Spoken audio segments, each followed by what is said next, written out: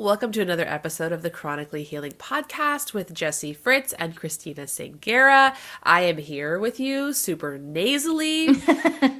My really lucky self got COVID, and then I got a cold right after COVID, and it feels more COVID-y than COVID did. And How's I that am even negative. fair? I did test. So Yeah. anyway, that's why I'm like this.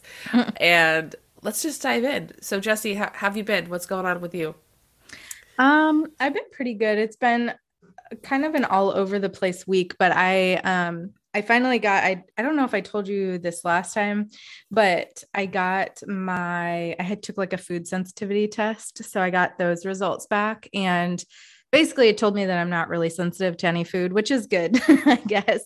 I have like a low sensitivity to basically all forms of gluten, which I really, for a while, wasn't eating any gluten anyway. And I feel like in the last few months, I've like let it slide a little bit. And so that's probably, it was like gluten oysters, which I never eat, lima beans, and like Brazil nuts, which is interesting because a lot of people with thyroid issues eat Brazil nuts because of Right, because of the, the selenium. yeah.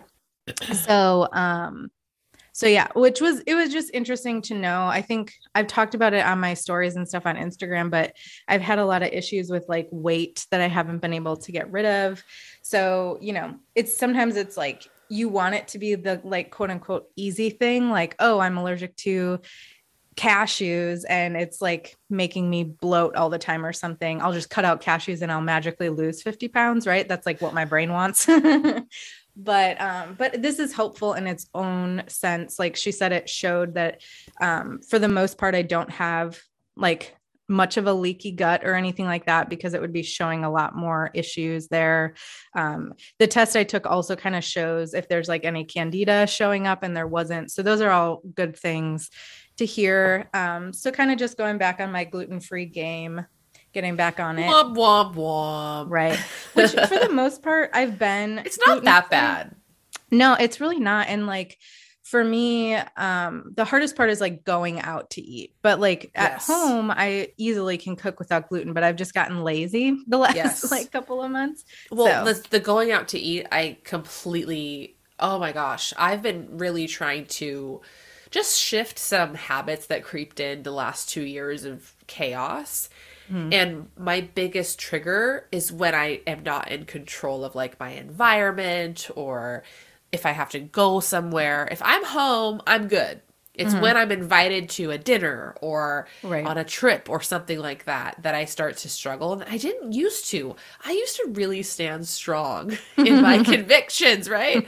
And I'm trying to get back to that place where I can do that and not feel that anxiety. So I'm with you on Mhm. the social. It's definitely a hill to climb. Yeah. Yeah. So, like I said, it's good to know that like I don't have any crazy outlying food sensitivities Sure. or anything like that. So that was really helpful. I'm glad that I did that. But yeah, so that's kind of been the biggest thing over here. What's been happening with you besides the cold, COVID cold? Yeah, I mean, I feel like the last intro we did, I was also talking about. I'll just say like 10 out of 10 don't recommend COVID. It's Mm. just like not fun because it just seems to have wreaked havoc on a lot of things, like my Right. cycle, my health in general. Yeah. I think my immune system too, because I never get sick like this. Like back to back sick is not a thing for me.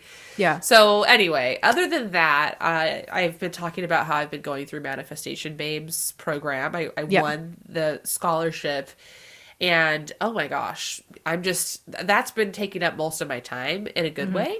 Right now, I'm learning about the ego. So get this, I'm learning about how the ego is our wounded 7-year-old self.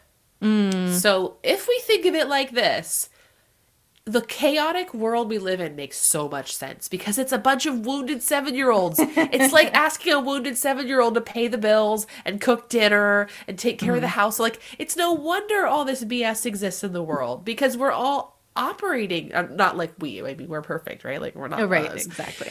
But that was sarcasm. Sometimes it doesn't come through as much on audio the On way it does audio. on video. Yeah. But so essentially when I see this, it's like, oh, that's your wounded 7-year-old self. I can look at it like that instead of like, you freaking bitch. It's a Right. whole different energy when I can Mhm. come with a little bit of grace. So I like that. I'm starting to see it very clearly in my own behavior. I'm starting to see it. So I know we got to actually talk about who's on the podcast, but I just want to say one more thing. Jesse, red Yeah. receipts. I'm going to give you an example of ego in play. Red receipts. Red receipts drive me nuts. Yeah. Because if I can see that someone read a message and then doesn't reply to me, and God forbid they don't reply to me for several days, Right. the ego, the wounded 7-year-old self is screaming. I have this desire to be seen and heard and validated. And I don't like that feeling of someone not liking me and quote unquote abandoning me. Mhm. So there's this program I want to enroll in. And I'm not going to use names because that would be awkward if he listens to this. But I want to enroll in a program, right? I messaged the dude on Saturday. And I get it. It's a weekend. No big deal. And don't hear back till Monday. But on Saturday, he read my message. And he got Yeah. onto Messenger several times throughout the weekend. And then on Monday, he responds, and he responds with like another question. And then I respond to that question. And now I'm waiting again, and he read my other message. So the old me would have been like, F this guy. Like he's playing games. But now I see that's my ego. Really, it's that I have issues. It's not a big deal for someone to take a couple days or even a day. Like a weekend is basically considered like one whole day, right? It's me. I need that instant validation. I need that instant response. And it's like I have some work to do clearly. And just so that kind of stuff just is helping me navigate these moments in my life where I feel really triggered. And I feel this like, you need to respond right away. And I'm able to look at it with that bigger lens. So that's what's Yeah. going on in my world. I know that's pretty deep, but I love just, that though. right? Like it just feels good to know, like, oh, I'm being triggered. This is the me issue. That this is not a him issue in this particular scenario. I need to just have some fucking patience. Right. Oh wait, are we allowed to say F-bombs? Yeah. Yeah. For Sorry. sure. I mark this as explicit. Oh, So we're good. ooh, that sounds a little dirty. I know. I didn't realize that. That's funny. So anyway, yeah, that's what I'm going through. Lots of ego work, and it feels really good. It's hard. I think I told you. I think maybe that's why I'm getting sick too. So Yeah. but let's talk about the episode. I know that this was a really good episode. You and I have both dealt with our fair share of sleep issues. One of the things I really liked personally was how we dove into the anxiety around trying to achieve perfect sleep. I had a coach who basically said, sleep should look like this. And so because my sleep doesn't look like that, I really struggled and I had actually more sleep anxiety. So I broached the question with him. So definitely listen to the episode. We used to have set first and second sleeps, our ancestors. And maybe our body has not, we only shifted to this new type of sleeping in the Industrial Revolution era to make it so that we could actually fit inside this new box that had been created. So we talk about that, which I really liked because I do think it's important to just listen to how we feel and not just, did I sleep through the night? Did I wake up at all? Oh, that's terrible. You're supposed to sleep through the night, So I personally really liked that because I just think that sleep dogma is just as harmful in a lot of ways because so much of sleep issues is in our mind. So if we're stressing about getting good sleep, how are we going to get good sleep? Right. So that's what I took away from it. Did you mention that it's with Devin Burke, his name? I did not mention that it's with Devin Burke. This episode is with Devin Burke. Thank you.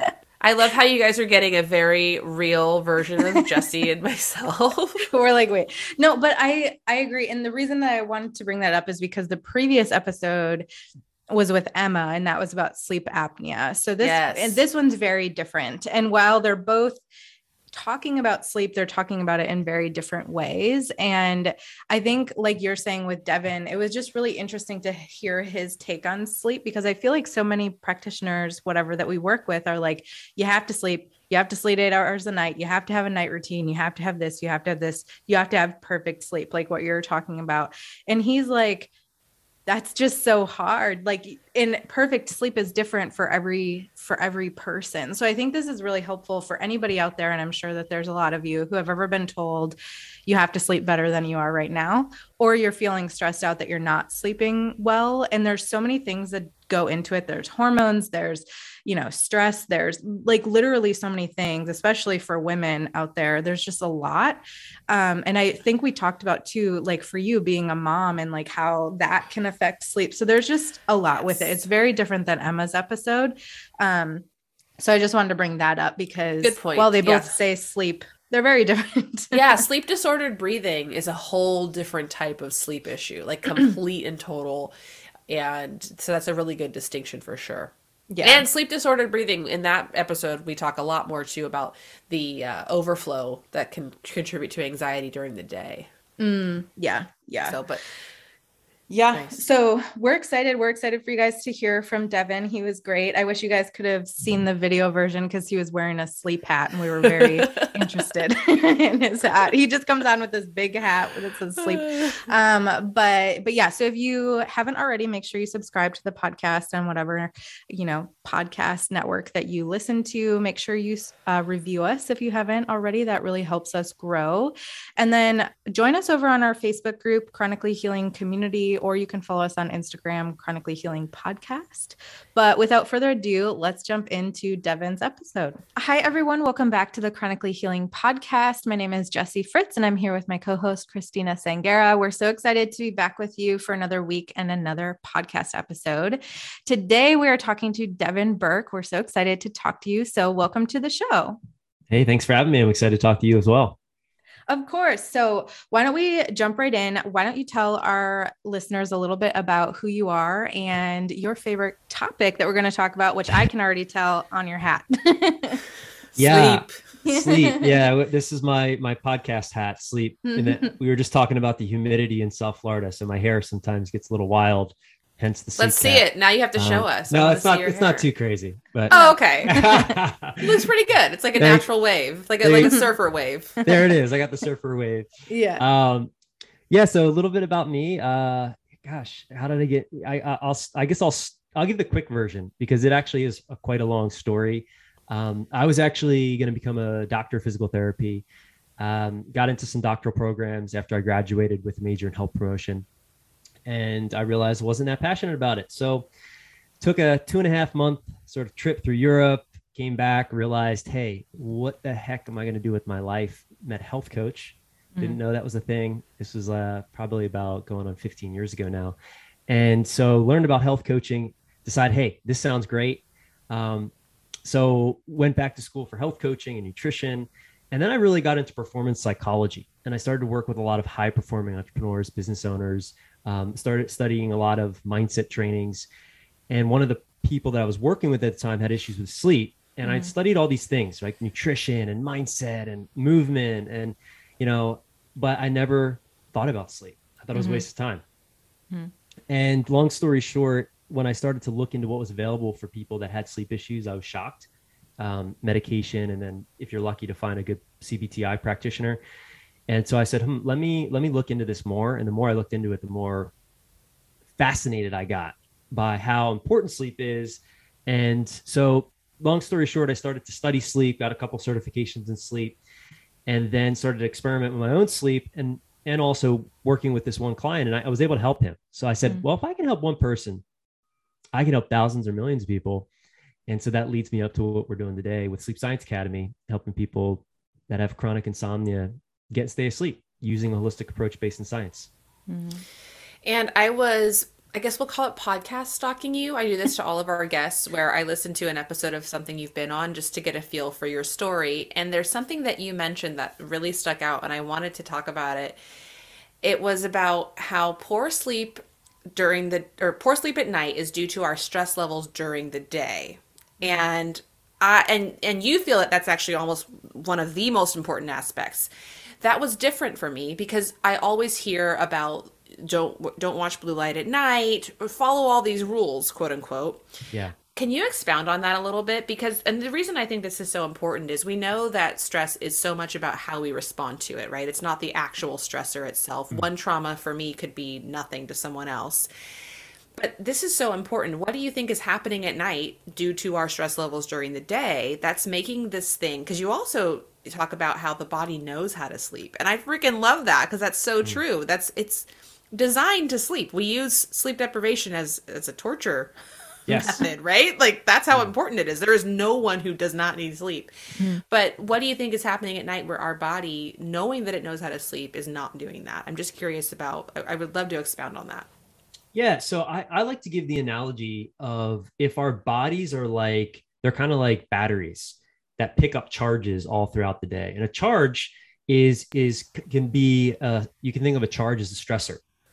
And so all day, and not all of it, these charges are negative. Sometimes they're positive, sometimes they're negative, but we're picking up these charges and they store themselves in our body battery as tension and pressure. And oftentimes people feel this tension and pressure. If you're sensitive or if you're mindful enough, you feel it in your neck and shoulders, you feel it in your face, maybe you feel it in your stomach. Maybe you feel it as a constriction in your chest. Essentially, it's your body getting into what's called a sympathetic nervous system response or fight or flight response.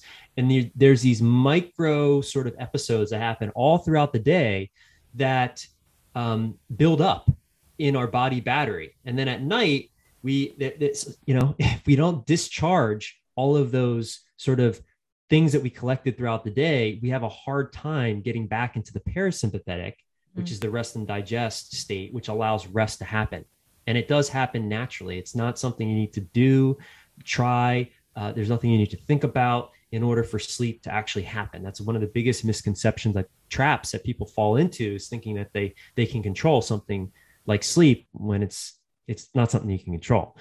So is that helpful? Does that analogy make sense? Totally. Yeah, the analogy makes a lot of sense. And I find that, so back to how they actually manage these charges and whatnot, what do you think people might be doing incorrectly, or for lack of a better word, let's just say incorrectly, throughout the day to not manage these inputs and outputs that are leading to this kind of accumulation at night?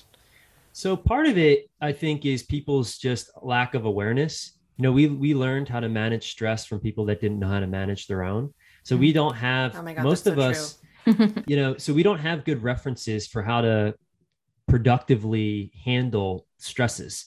And most of us, I have this framework that I teach called the stress triangle. We either lash out in anger, which leads to a loss of relationships. We zone out with TV, social media, movies. Sometimes it's work, which leads to a loss of quality time, or we numb out with food, alcohol, and drugs, which leads to a loss of health. And so this is how most of us discharge or try to discharge our stress. And then we suppress and repress, some of it consciously, some of it subconsciously, our emotions, because we're not, we're kind of learned to not feel our emotions, or at least the negative ones. And all this is a form of charge. These are all points of pressure or tension or energy that get stuck in the body that then affect us being able to sleep. Okay, I'm digging this. And I just want to, so tell me if I'm on the right path here. When you say this, I'm thinking there's different things we can do to move energy from the body. One of the things I love to do is clear my energy, even after this interview. I freaking love doing this, but it is an energy exchange. So I like to recenter and re-clear my energy, or clear my energy. I like to dance. I love shaking. I love breath work, journaling, meditating. Are those things that you would recommend for moving that energy and helping that battery charge, or that accumulation of the, let's say, negative inputs from starting to dissipate? 100%. We call that shifting. And it's like we're always in a state, and Anthony Robbins talks a lot about this. You're always in a state. Essentially, it's like you're in a negative state, a positive state.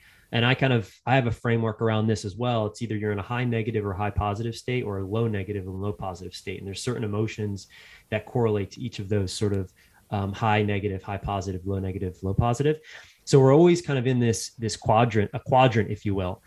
And it's so important to understand where you are, and then also have some tools for shifting energy or moving energy. Like some of the ones you mentioned are fantastic: breath work, shaking, moving, depending on, it could be puzzles, it could be playing music, it could be hugging somebody. I mean, that's an incredible way of shifting, is getting back into parasympathetic, just like giving somebody a hug, your kids, your dog, totally, your partner, whatever.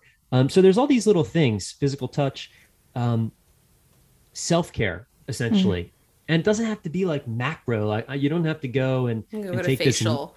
this. You don't have to go like in between meetings, go take a hot bath and like do like full lotus meditation. It's like, it doesn't have to be that, although that'd be nice. It can just be like literally a 5-minute shift, a 5-minute reset. So you can discharge some of that energy that gets built up in the body. Mm-hmm. This is resonating so much. Go ahead, Jesse. Sorry, I totally cut you off. No, you can finish what you were saying. Well, I was just going to say, so the reason I like this is I think that, like you said, a lot of people are really, they don't even see this happening. And how many people go through life with anxiety and depression and that subtle unrest that lives within them, and they don't know what it is, right? If you were to ask them, they wouldn't really be able to say necessarily like, this is what it is that's making me feel like shit every day.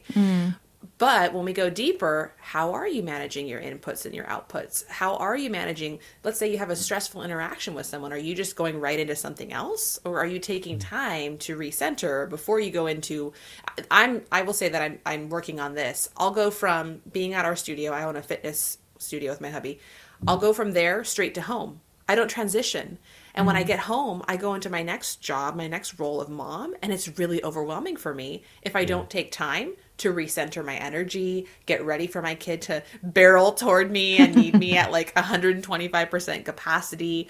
And so then I'll feel really kind of like bitchy and just, And if you were to ask me what it is, I couldn't necessarily tell you, but it's usually that I have not managed my energy. And I wonder what would happen if we just became more aware. Yeah, that's 100%. It's, I mean, that's sort of the foundation of any change, right? Is awareness.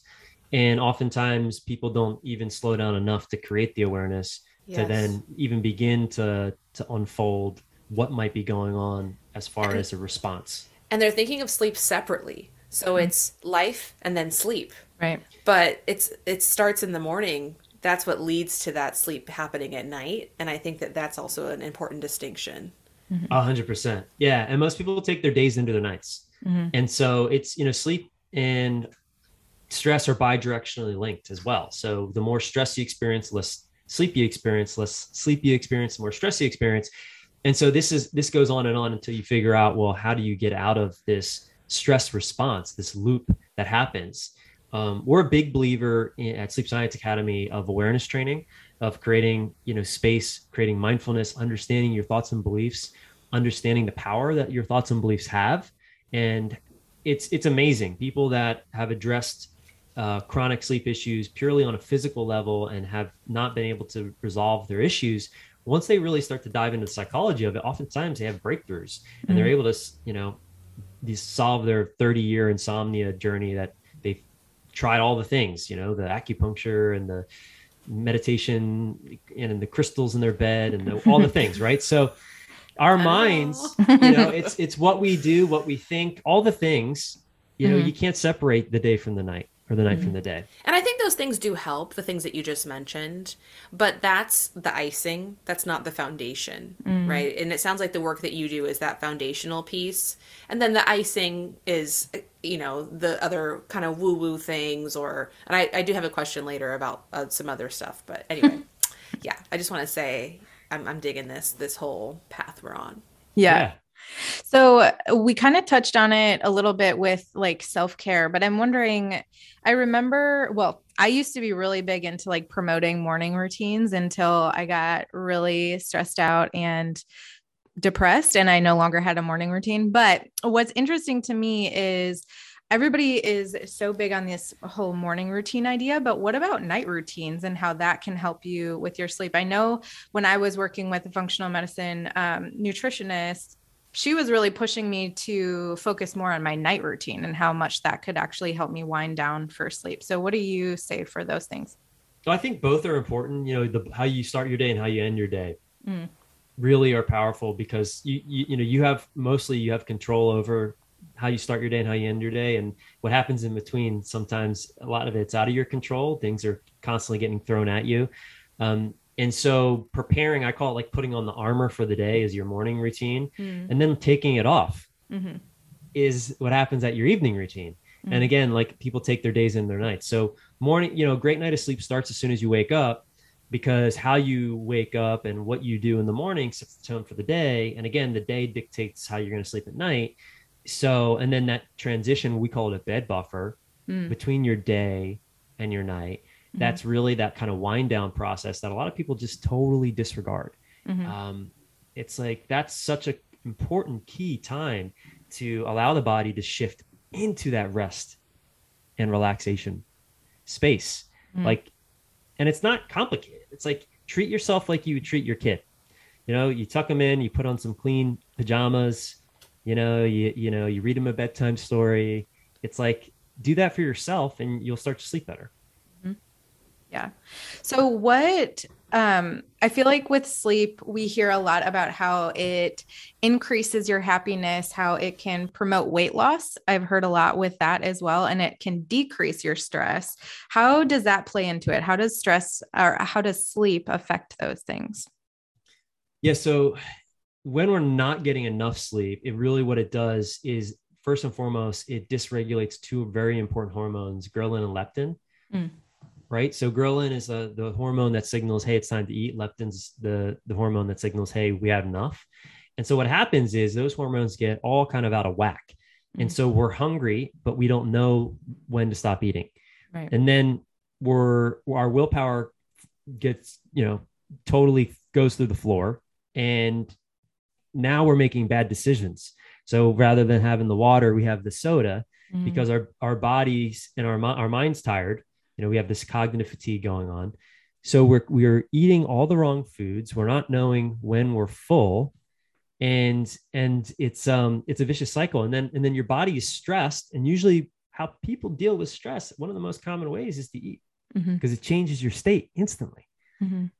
So that's a recipe for disaster. And then on top of that, the hormone cortisol, it stays elevated and that stores fat around the midsection.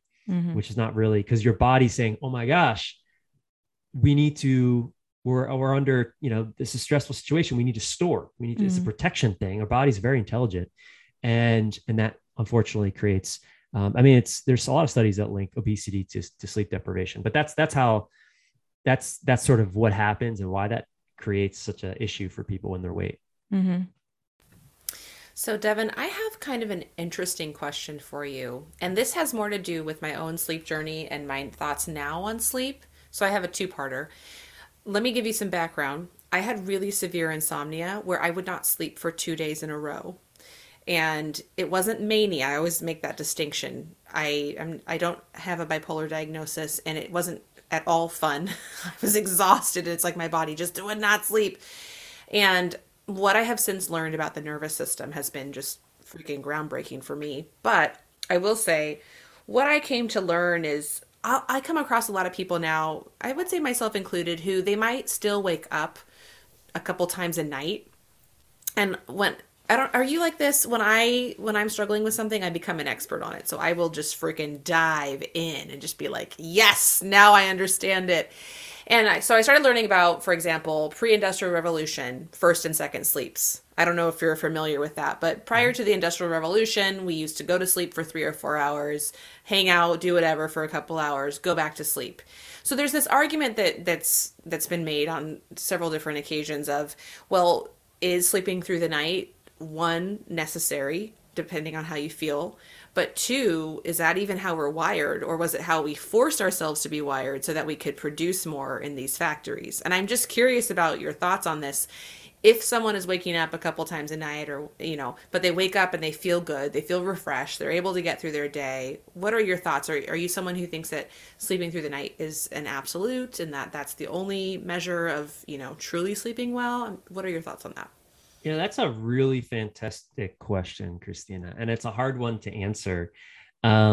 So I believe the body has an intelligence that it naturally will do what it needs to do. And it's oftentimes we get in the way. And I say we, meaning our thoughts and beliefs or our habits and actions. So I think that it's not an issue if you're waking up. I think it is an issue if you're staying up once you wake up. And the reason being, and the reason is because every 90 minutes, essentially, we come out of a sleep cycle. And sometimes we're conscious of that, and oftentimes we're not. So if you're waking up and then you're up for several hours, and you're not, and that's eating into the amount of sleep that you know need, that's a problem. So, but if you're waking up and you're able to, you're up for a little bit and you're able to get back to sleep, and you're getting enough sleep, and that sleep is quality and it's not disrupting the deeper sleep cycles, and you feel okay, I mean, maybe that's okay for you, So I think that there's not a right or wrong. It's what's right for you. And that changes over time. I think it's just like diet. There's not one way of eating. There's a way of eating for you, and that evolves as you evolve through the course of your life. And so it's just like sleep. Sleep's going to evolve as you evolve. Like, when you're a mom, for instance, you just have a baby, right? You're going to be a little bit more, you're not going to be getting the same sleep that's designed. You're not supposed to, you got to be breastfeeding your baby. Like that's evolutionary. Like you're not going to get into these maybe as deep sleep cycles, because you need to hear if your baby's crying and all that. So it's like, I'm always hesitant to say like, this is right and this is wrong. Which I love. That's such a great approach. Well, it allows us to stay curious. Yes. And I think that's what's really important, because if we're curious, then we're going to experiment. Yes. And if we experiment, then we're going to find what works for us. And so that's really, and if we're like, hey, this is right and this is wrong, then it kind of creates this extra stress that doesn't really need to be there. That's why I asked that question, because on my insomnia journey, I started to feel stressed out because I wasn't sleeping through the night, but I was sleeping so much better. And maybe I woke up a couple times, but I fell back asleep or whatever.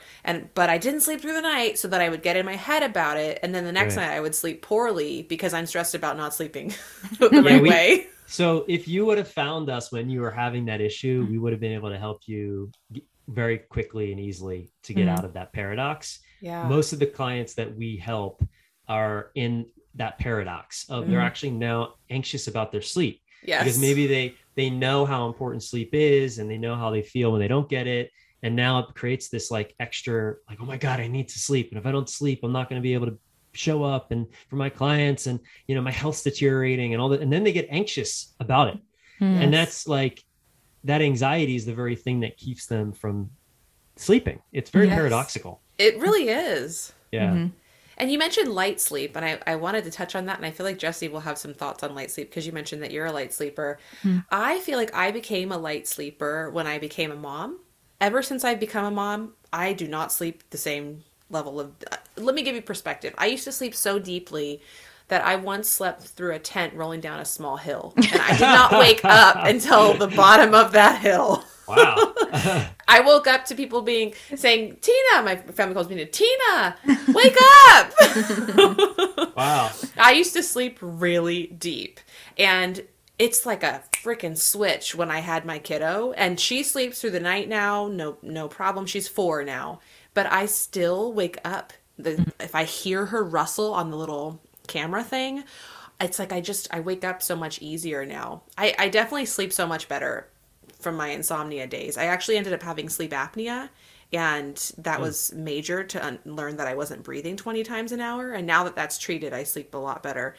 But I still definitely sleep really, I would say, lighter than I am accustomed to. And do you think there might be something in there that's related to the why? Like you mentioned how moms are wired a certain way. Yeah. And hormonally, you change as well. Like totally. After you have kids, after a lot, I think it's statistics. I think 60% of women during perimenopause, menopause, postmenopause, at some point in that journey have insomnia. Yes. And it's, it's hormonal, but then it also becomes, there's the physical aspect of that, but then there becomes the mental aspect of that, because if you care about your health, then you start to get worried and concerned about it. And then that becomes a whole thing. And then it becomes this downward sort of spiral. So there is absolutely a physiology to take into account when we're talking about sleep, and there's a lot of heavy psychological element to this as well. It's both are important, and it's important to just kind of understand, well, how much of your sleep challenge is psychological versus physiological. A lot of people have a very hard time sort of understanding how much of the challenge or the ongoing issue is in which bucket. I totally I was thinking buckets when you said that. I wonder if some people, let's say, 10% of it is physical, 90% is psychological, but they think it's 90% physical and 10% psychological. We find that to be true. We find that to be true. And it makes perfect sense because as humans, when there's a problem and people treat sleep like it's a problem, it's not the problem. It's just a symptom or it's a result that something's out of balance. We look for tangible ways in our world to solve it. So we're going to get a new mattress. We're going to, take some medication or some supplements or rearrange our rooms, or we're going to do things that we can see, right? That makes a lot of sense, but you can't see your thoughts. You can't see your beliefs. You can't see your feelings, but all those things have way more to do with how well you sleep at night than a mattress or the situation in your supplements or your whatever you're taking. And most people just totally disregard that. And it makes sense because, again, you can't see these things. They're not tangible. They're the unseen. So it's hard to, you really do need somebody that understands how to process and sort of evaluate and guide you through that unseen. Yeah, I think, and we talked about this a little bit, but bioindividuality is like so important with all of this stuff. And I feel like every time we talk to anybody about any topic, it's always like, I disagree with anybody that says this works for everyone, no matter what, right? No matter what you're talking about. I think that there's always something to it, and you kind of just mentioned it a little bit, but I'm interested in talking about supplements because I feel like you can't talk about sleep and not talk about supplements. I feel like a lot of people, I know growing up when I couldn't sleep well, my mom was like, oh, pop a melatonin. Like it was just like the only thing that we ever did. And so obviously we can't give like supplement advice or tell people exactly what to take on the podcast, but like, what do you think of supplements in general and the melatonin? I've heard like good and bad things about melatonin where you shouldn't take it or you should take it. So what's your experience with that? Yeah. So supplements should supplement a healthy lifestyle, right? And a lot of times people want to just take the shortcut, just give me the pill. We're kind of marketed and sold to be like that from the pharmaceutical companies. So just swap a supplement for a pharmaceutical kind of mentality here. Right. Although there are a place for supplements for sure. And there's a lot of different amazing supplements that exist that can help people depending on what their sleep challenge is, whether they have issues initiating sleep, which is like sleep onset, or trouble staying asleep, which is like sleep maintenance. So the most popular one, absolutely, Jesse, is melatonin. I mean, it's hands down. You go any CVS, any grocery store that sells supplements, whatever, GNC, most of the sleep supplements are going to have melatonin. Now it's important to understand. The aisle is drained. Yeah, it's drained. Like... It's drained. It's strange. You see it. It's I'm in the camp of melatonin's a hormone.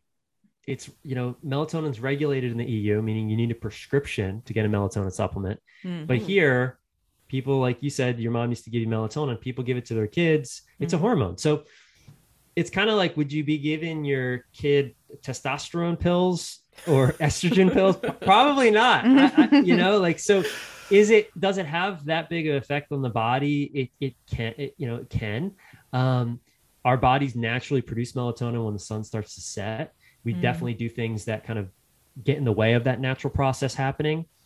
But there was a meta-analysis done, meaning they looked at all the studies using melatonin in sleep, and it showed that it didn't really help with onset or maintenance. It was more of a placebo, if anything. And also the other issue with it is a lot of the companies, even the same companies that sell these supplements with melatonin in it, the dosage when tested was like extremely off, up to like 400% off. Meaning it was either 400% more or, less than what was on the label. Yeah. So you don't even really know how much of this melatonin you're taking. That being said, melatonin as an antioxidant, I think as far as it can be amazing. And I know a doctor in the West Coast of Florida who uses high dose melatonin in his practice to help people with, extreme health conditions. Usually they're using it as a like a melatonin enema or a suppository, high dose. So there's a place for melatonin. I think it can be an amazing antioxidant. But I just I'm not in the fan of using it for sleep. Mm-hmm. So I've gotten into this rhythm where there's this book I read about hormones. It was so insightful about women's hormone cycles and sleep. So there's specific times of the month where estrogen, for example, is peaking, melatonin might be declining while cortisol is rising, just depending on where we are in our cycle. What I have learned is I try to sleep without any help at least half the month, if not more. Probably more like 21 days out of every month. And then there's probably 7 to 10 days of the month where I get help from a supplement because of things like I don't sleep well during the full moon. I don't sleep well during certain times of my cycle. And it just every single month like clockwork. And what I do is I microdose. That sounds like shrooms. But I microdose melatonin. I just take 300 micrograms because that's the other thing is even let's say you are getting what's on the label. People are taking 5, 10, 15 milligrams. Our body produces, I think, 0.5 milligrams naturally. So we're taking quadruple plus the amount that our body naturally produces. And then we wake up with this melatonin hangover. Which doesn't help us throughout the day. So I do a microdose of plant-based melatonin. I don't know if you've heard of it. It's called Herbatonin. And then I do something called Prosom, which is L-theanine. By the way, this is not medical advice. Disclaimer. This is what I do. But then I take something that has L-theanine, magnolia bark, and magnesium. And that will help on those nights. But I always tell people never take something every single night because your brain will start to think that it needs that in order to initiate and stay asleep. Do you think that's true? Like if we take anything all the time, even if it's natural, the body just kind of gets addicted to it? I think it's absolutely true. Absolutely. And I think there is a time and a place for sleep supplements, but you don't want to rely on something 100%. Yeah. Because it also, you become psychologically attached to it. Like I need to have this or else I'm not going to sleep, which isn't true. Yes. Yeah. It's like how they say you can't be addicted to weed. And while I think that's probably true physiologically, I do think people get addicted to the feeling that it gives them psychologically. Right. You know what I mean? 100%.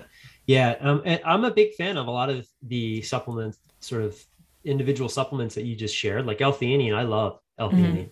It's an amazing amino acid and it absolutely can help relax the body and it's amazing. And everyone is different. And I think that, the quality of the supplements that you're taking, the dosing of the supplements that you're taking, how the intention behind how you're taking it, these are all really important things to consider if you're going to take a sleep supplement. In my book, The Sleep Advantage, there's an entire chapter on all the sleep supplements. It's the last chapter for a reason, because it should be the last thing you really look at when you're considering improving your quality of sleep. But there's some of my favorites, it's CBD is a great one. High quality CBD is a fantastic supplement that without THC, I assume, because I know THC can suppress REM, right? It can. So a little THC is actually better if you're taking CBD because it synergizes the CBD. Sure. So if it's completely gone, you're probably not getting as much of the activation of the endocannabinoid system that could be possible if you had THC, but too much THC, just like alcohol, does get in the way of REM sleep for sure. But that's a great one because it also has a lot of other health benefits as well. Beyond just helping you sleep, it helps with a lot of other, just health in general, inflammation and, all things. So kava kava root's another one that I'm a huge fan of right now. I've heard of kava kava a lot lately. What about kava kava can you talk about that a little bit more?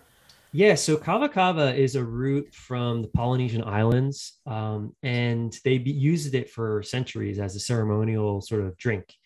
And it doesn't taste good. It tastes sort of like muddy water.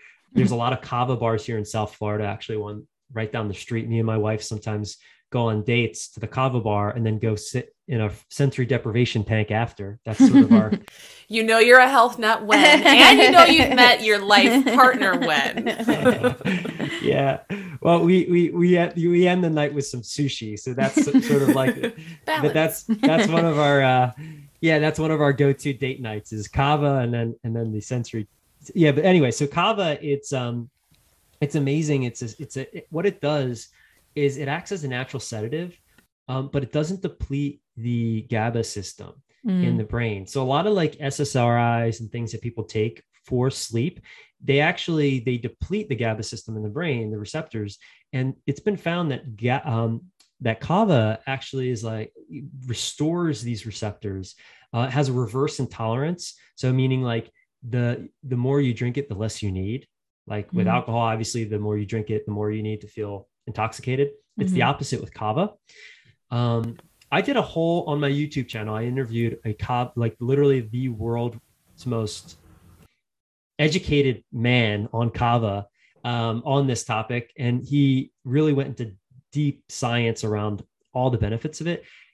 I've experimented with it myself. It absolutely can help. It numbs your tongue. It kind of numbs your body. If you're a sensitive person, it absolutely kind of puts you in a relaxed state. Which again, if you're in a relaxed state, the chances of sleep happening are increased. So anyway, that's a little bit about kava. Jesse, we should try it. Yeah, and then we'll talk about it on the podcast. Yeah, our kava experience. Yeah, so I'll give you a little warning here. So just your first time, just don't drink like 3 cups. Like literally, just take it's. I had in college. Damn you, Devin! I was numb everywhere. I couldn't drive home. Well, it's one of these things like you want to ease your way into drinking it. And it definitely, you might want to put a little chocolate sauce in your coconut cup the first time as well, because it does taste pretty rough. Jesse and I are easing type people anyways. We talk about that. That's why we haven't done some of the things that are more popular, like microdosing, because we are control freaks and we like to be running the show. We don't want anything telling our body what to do. Yeah. Well, I'm a fan of microdosing, actually. I am too. I wish I could do it and not freak out. I want to be that person who steps into that experience. A true microdose is psychoactive. So like a true microdose would probably be like, let's see, probably maybe like 1/10 of a gram of psilocybin, which really you shouldn't feel very much. Okay. If you're feeling something, you're not microdosing. And there's a place for that too. If you're, if you're, the right setting and, whatever. Yeah. But I've heard really good things about that for mental health and all sorts of different things. I'm a believer in it. I'm invested in it. A lot of, I've had my own experiences with it, positive. I've heard a lot of people, and there's a lot of science around it as well. And it's one of the areas I'm very interested in, actually sort of looking at how people with insomnia can use microdosing as a therapeutic tool. Yes.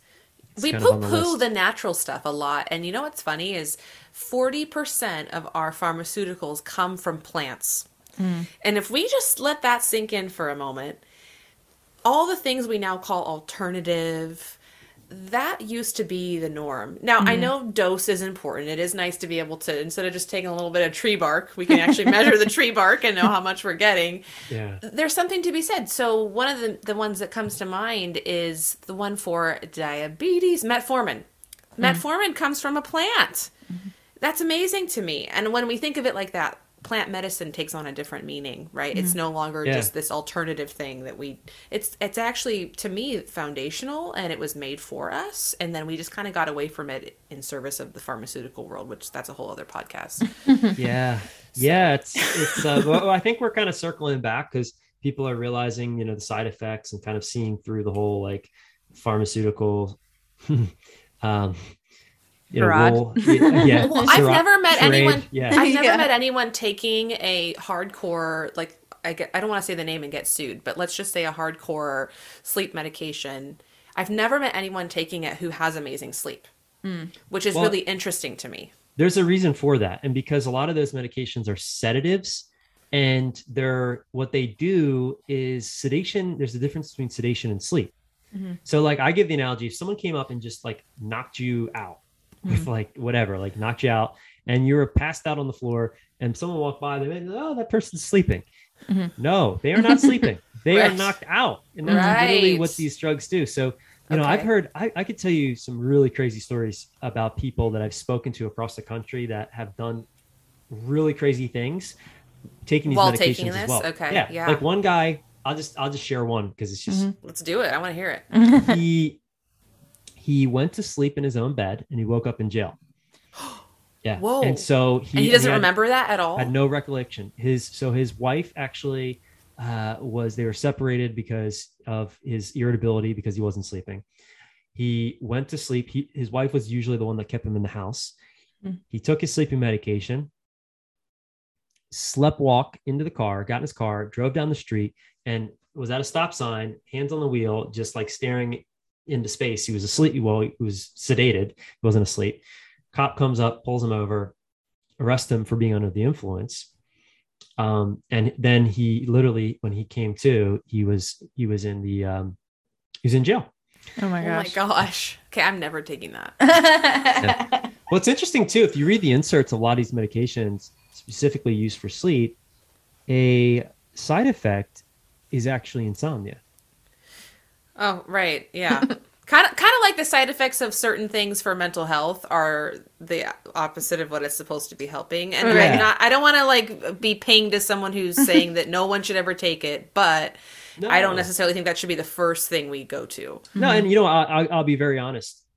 I am not against medication. Thank God we have it. And I think there's absolutely a time and a place. Yeah. Yes. And there's a time and a place for it. And the thing is, some of these medications, they're very helpful, but they're meant to be used temporarily. Exactly. And people end up using them for years or decades. And the pharmaceutical companies, they don't care. I mean, they're making bank billions. I'm really happy I'm so happy you said that. That's such an important distinction that I don't think people necessarily realize. And so then you get pinged as someone who's like anti-medication. Well, no, I'm pro you feeling better, but I'm also pro you not having to rely on something for the rest of your life. Also because you were never meant to, right? Your brain was literally not meant to have that in circulation forever, which is why I think people struggle so much with it. Yeah, and the doctors, it's not their fault, but they shouldn't be like continue to prescribe this. It's like if you look at how you're supposed to prescribe some of these medications, it's like for like less than a month. Yes. But somehow people keep going back to the doctor and whatever, the doctor's just writing the script for it. And it's like, hey, what are you doing? You're not following the protocol. I was on my meds for a decade. I was on again, I don't know if it's bad to say the name. No, you can say the name. Oh, okay. Yeah. I'm like, I don't want to get sued. But I was on Xanax, Klonopin. I was on a whole cocktail of different things. And that was also before we knew. So now we know also that a lot of mental health meds are linked to cognitive decline and dementia. But so that was back when benzos were just, oh, you're anxious, here's a benzo. Yep. So I was on that for a decade. And I still feel like my brain is not, I don't think it ever fully recovered from 10 years of benzos/SSRI cocktails. And I look back and I can't believe that no one ever told me I wasn't supposed to be on it long term. Like the people that I trusted. Yeah. But that's so common. It's so common. And it's not the fault of the doctor. I think the doctors are well intended. They're trained to prescribe. Yes, it's a systemic issue and a money issue. Yeah. And so it's like, we support people. Most of the clients that we support at Sleep Science Academy, they are like yourself on sometimes a whole slew of drugs that aren't even working. The side effects are worse than action. And we always tell them, listen, we're not here to tell you what to do with your medication, but we can guide you on how to speak to your doctor around titrating off of them. You can have this conversation with your doctor and get his approval, and we can support you in addressing the root cause while you do that. Because unfortunately, what happens is people try to get off of it. They go cold turkey, or they don't do it the right ways. They don't consult their doctor, and they don't have the proper support.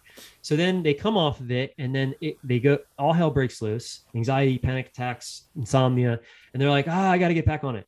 And then they're back on it, and they never kind of get off of it. And then they think that they're they're going to be on it for the rest of their life, and they don't have to be. It's just, you need to get the proper support, and you have to, do it in the right ways. And that takes consulting a qualified doctor to do that, as well as getting support to address the underlying causes while you're doing it. Yeah. So, yeah. Can you tell us a little bit, you've touched on it, but a little bit more about your program and your book so that people listening can look into those things? So the program that we have, it's essentially it's three things. It's coaching, one-on-one and group coaching with technology and holistic online education. So essentially we give people the tools, and then we give them the support they need to take action on the tools.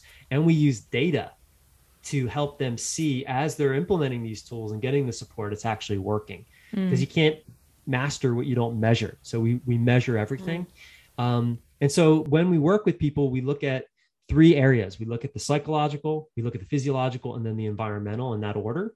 And we give people a process, tools based in science, as well as a lot of different psychologies and different techniques from all different types of places, to help them go from not being able to sleep to being able to sleep naturally again without the need of anything. And that happens over the course of 8 weeks. So that's our program at Sleep Science Academy. The book is really written for people. It's really written for anyone that wants to improve their sleep. So it's a step-by-step guide for how do you, number one, why is sleep important? Number two, if you care about sleep, how do you get better quality sleep? And what are the steps to do it? I read so many different books on this topic. A lot of them were just too scientific. They were too, it's like, no, I just want to give people, hey, this is what to do. This is why to do it. This is how to do it. Please go do it. So that you can live longer, you can be more present, you can have more energy, you could come up with new creative ideas, you can, live your life in the way that life's meant to live. So that's how I wrote the book. It's just a simple step-by-step guide for people that want to optimize this third of their life. And what is the name of the book? It's The Sleep Advantage. The Sleep Advantage. And that's available at all major retailers? Yes. Yeah. This is the cover. It's on Audible. You look so dapper. Yeah. Thank you. Yeah. I suited up for the cover there. Yeah. Much more relaxed today. I love it. Sure. So I do want to ask one last question before we kind of round the interview out, because this is something I think would be helpful for someone to even know if they need help.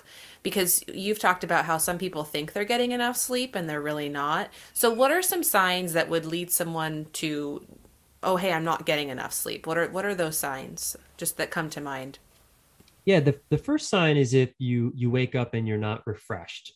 If you wake up, foggy, tired, if it takes you a long time to sort of get your bearings together, you're probably not getting enough sleep. How much is enough? It depends on the person. 7 to 8 hours is sort of a general blanket statement. Some people need more. Some people can get away with a little bit less. Usually not, though. 7 hours is usually the baseline.